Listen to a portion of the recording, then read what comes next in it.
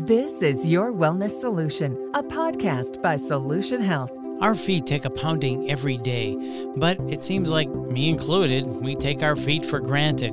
But having healthy feet is really important. So what do we need to know about keeping our feet healthy? What is podiatry and what does a podiatrist do? Well, let's find out with Dr. George Abood, a podiatrist at Solution Health Foundation Foot and Ankle Center.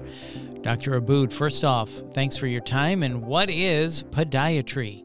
Podiatry is the medical and surgical treatment of foot ailments, and that includes anything from non-surgical to surgical medicines, prescriptions, and upwards of to surgery. So all things pertaining to the feet and foot health. Correct. Everything pertaining to the feet. Yeah. So what are some of the common foot ailments or conditions podiatrists treat? So lately, a lot of it has been plantar fasciitis, hammer toes, bunions, neuromas, some athlete's foot as well. But anything that has to do with either bony deformity, upwards to skin, and even neurological. So what is the main reason people have these foot problems? Great question. So there's multiple reasons. Some people can have diabetes or things like rheumatoid arthritis or psoriatic arthritis, and other people are just unlucky genetically, such as bunions and hammer toes, which really are more hereditary than anything. But also, some people just pound their feet so much with exercise, and which is a good thing. And sometimes they're just wearing the wrong shoes that can create a problem with their feet. I was just going to ask you, can certain shoes be harmful to a person's feet? So what should we know about that? So another good question. So shoes can be harmful if the wrong shoe is worn by the wrong person. So the trick to feet is knowing what type of foot you have, because some people have what's called flat feet, some people have neutral feet, some people have high arches. And if, say, somebody who has high arches is wearing shoes that are meant for flat-footed people, they might not find them so comfortable. And vice versa, people with flat feet, if they're wearing shoes that are meant for people with high arches, might not find them so comfortable. So the trick, though, is for people to know what type of foot they have. And sometimes the primary care doctor can kind of fill them in on that real quick if they can tell pretty straightforward. But a lot of the times it's a good idea to go see a podiatrist and kind of get your feet evaluated if you have concern regarding shoes or if you find that shoes are bothering your feet. Yeah, that makes sense. So I like how you put that.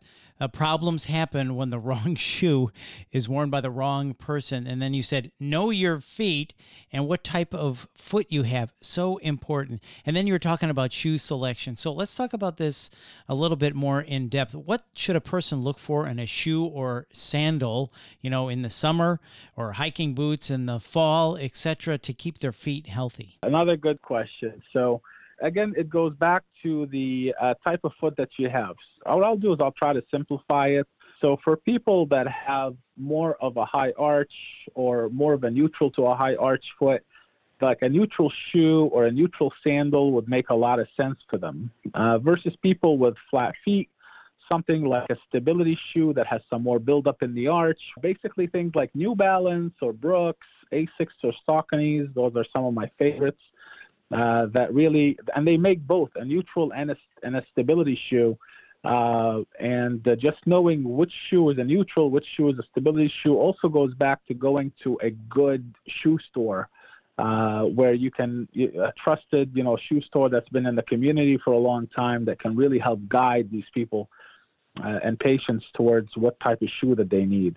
As far as sandals are concerned, usually I try to stay away from just a plain old flat sandal, but there's a lot of good ones that have come out in the last few years, things like Birkenstocks and Mephistos, Ufas, and Vionics. They've come up with some really good orthopedic sandals that a lot of people find them to be very comfortable. Now, the big thing with sandals is that a lot of people think they can just wear them and go out for long walks. They're nice to get around a little bit, but if you're really planning during the summertime to really get out there and do a lot of walking around the beach or wherever you might be, it's always a good idea to make sure that you're wearing a good, stable shoe If you're going to be doing a lot of walking, I would not recommend doing doing a lot of walks or long distance walks with sandals. So for our flip-flop wearers who want to wear them all day, not a good idea then.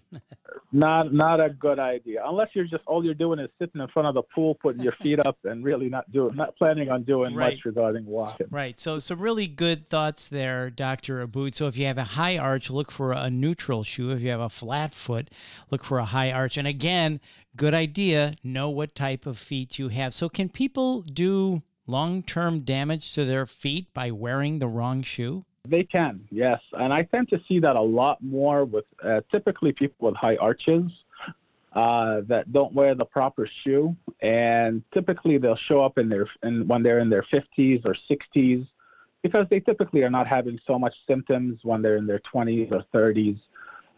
And typically at that point, they've already developed arthritis in their foot. And so, then we try to just manage and try to take care of that arthritis. But if in your younger life, if you were able to figure out what type of foot you have and wear the right type of shoe or even insert, that can really help prevent future problems with feet.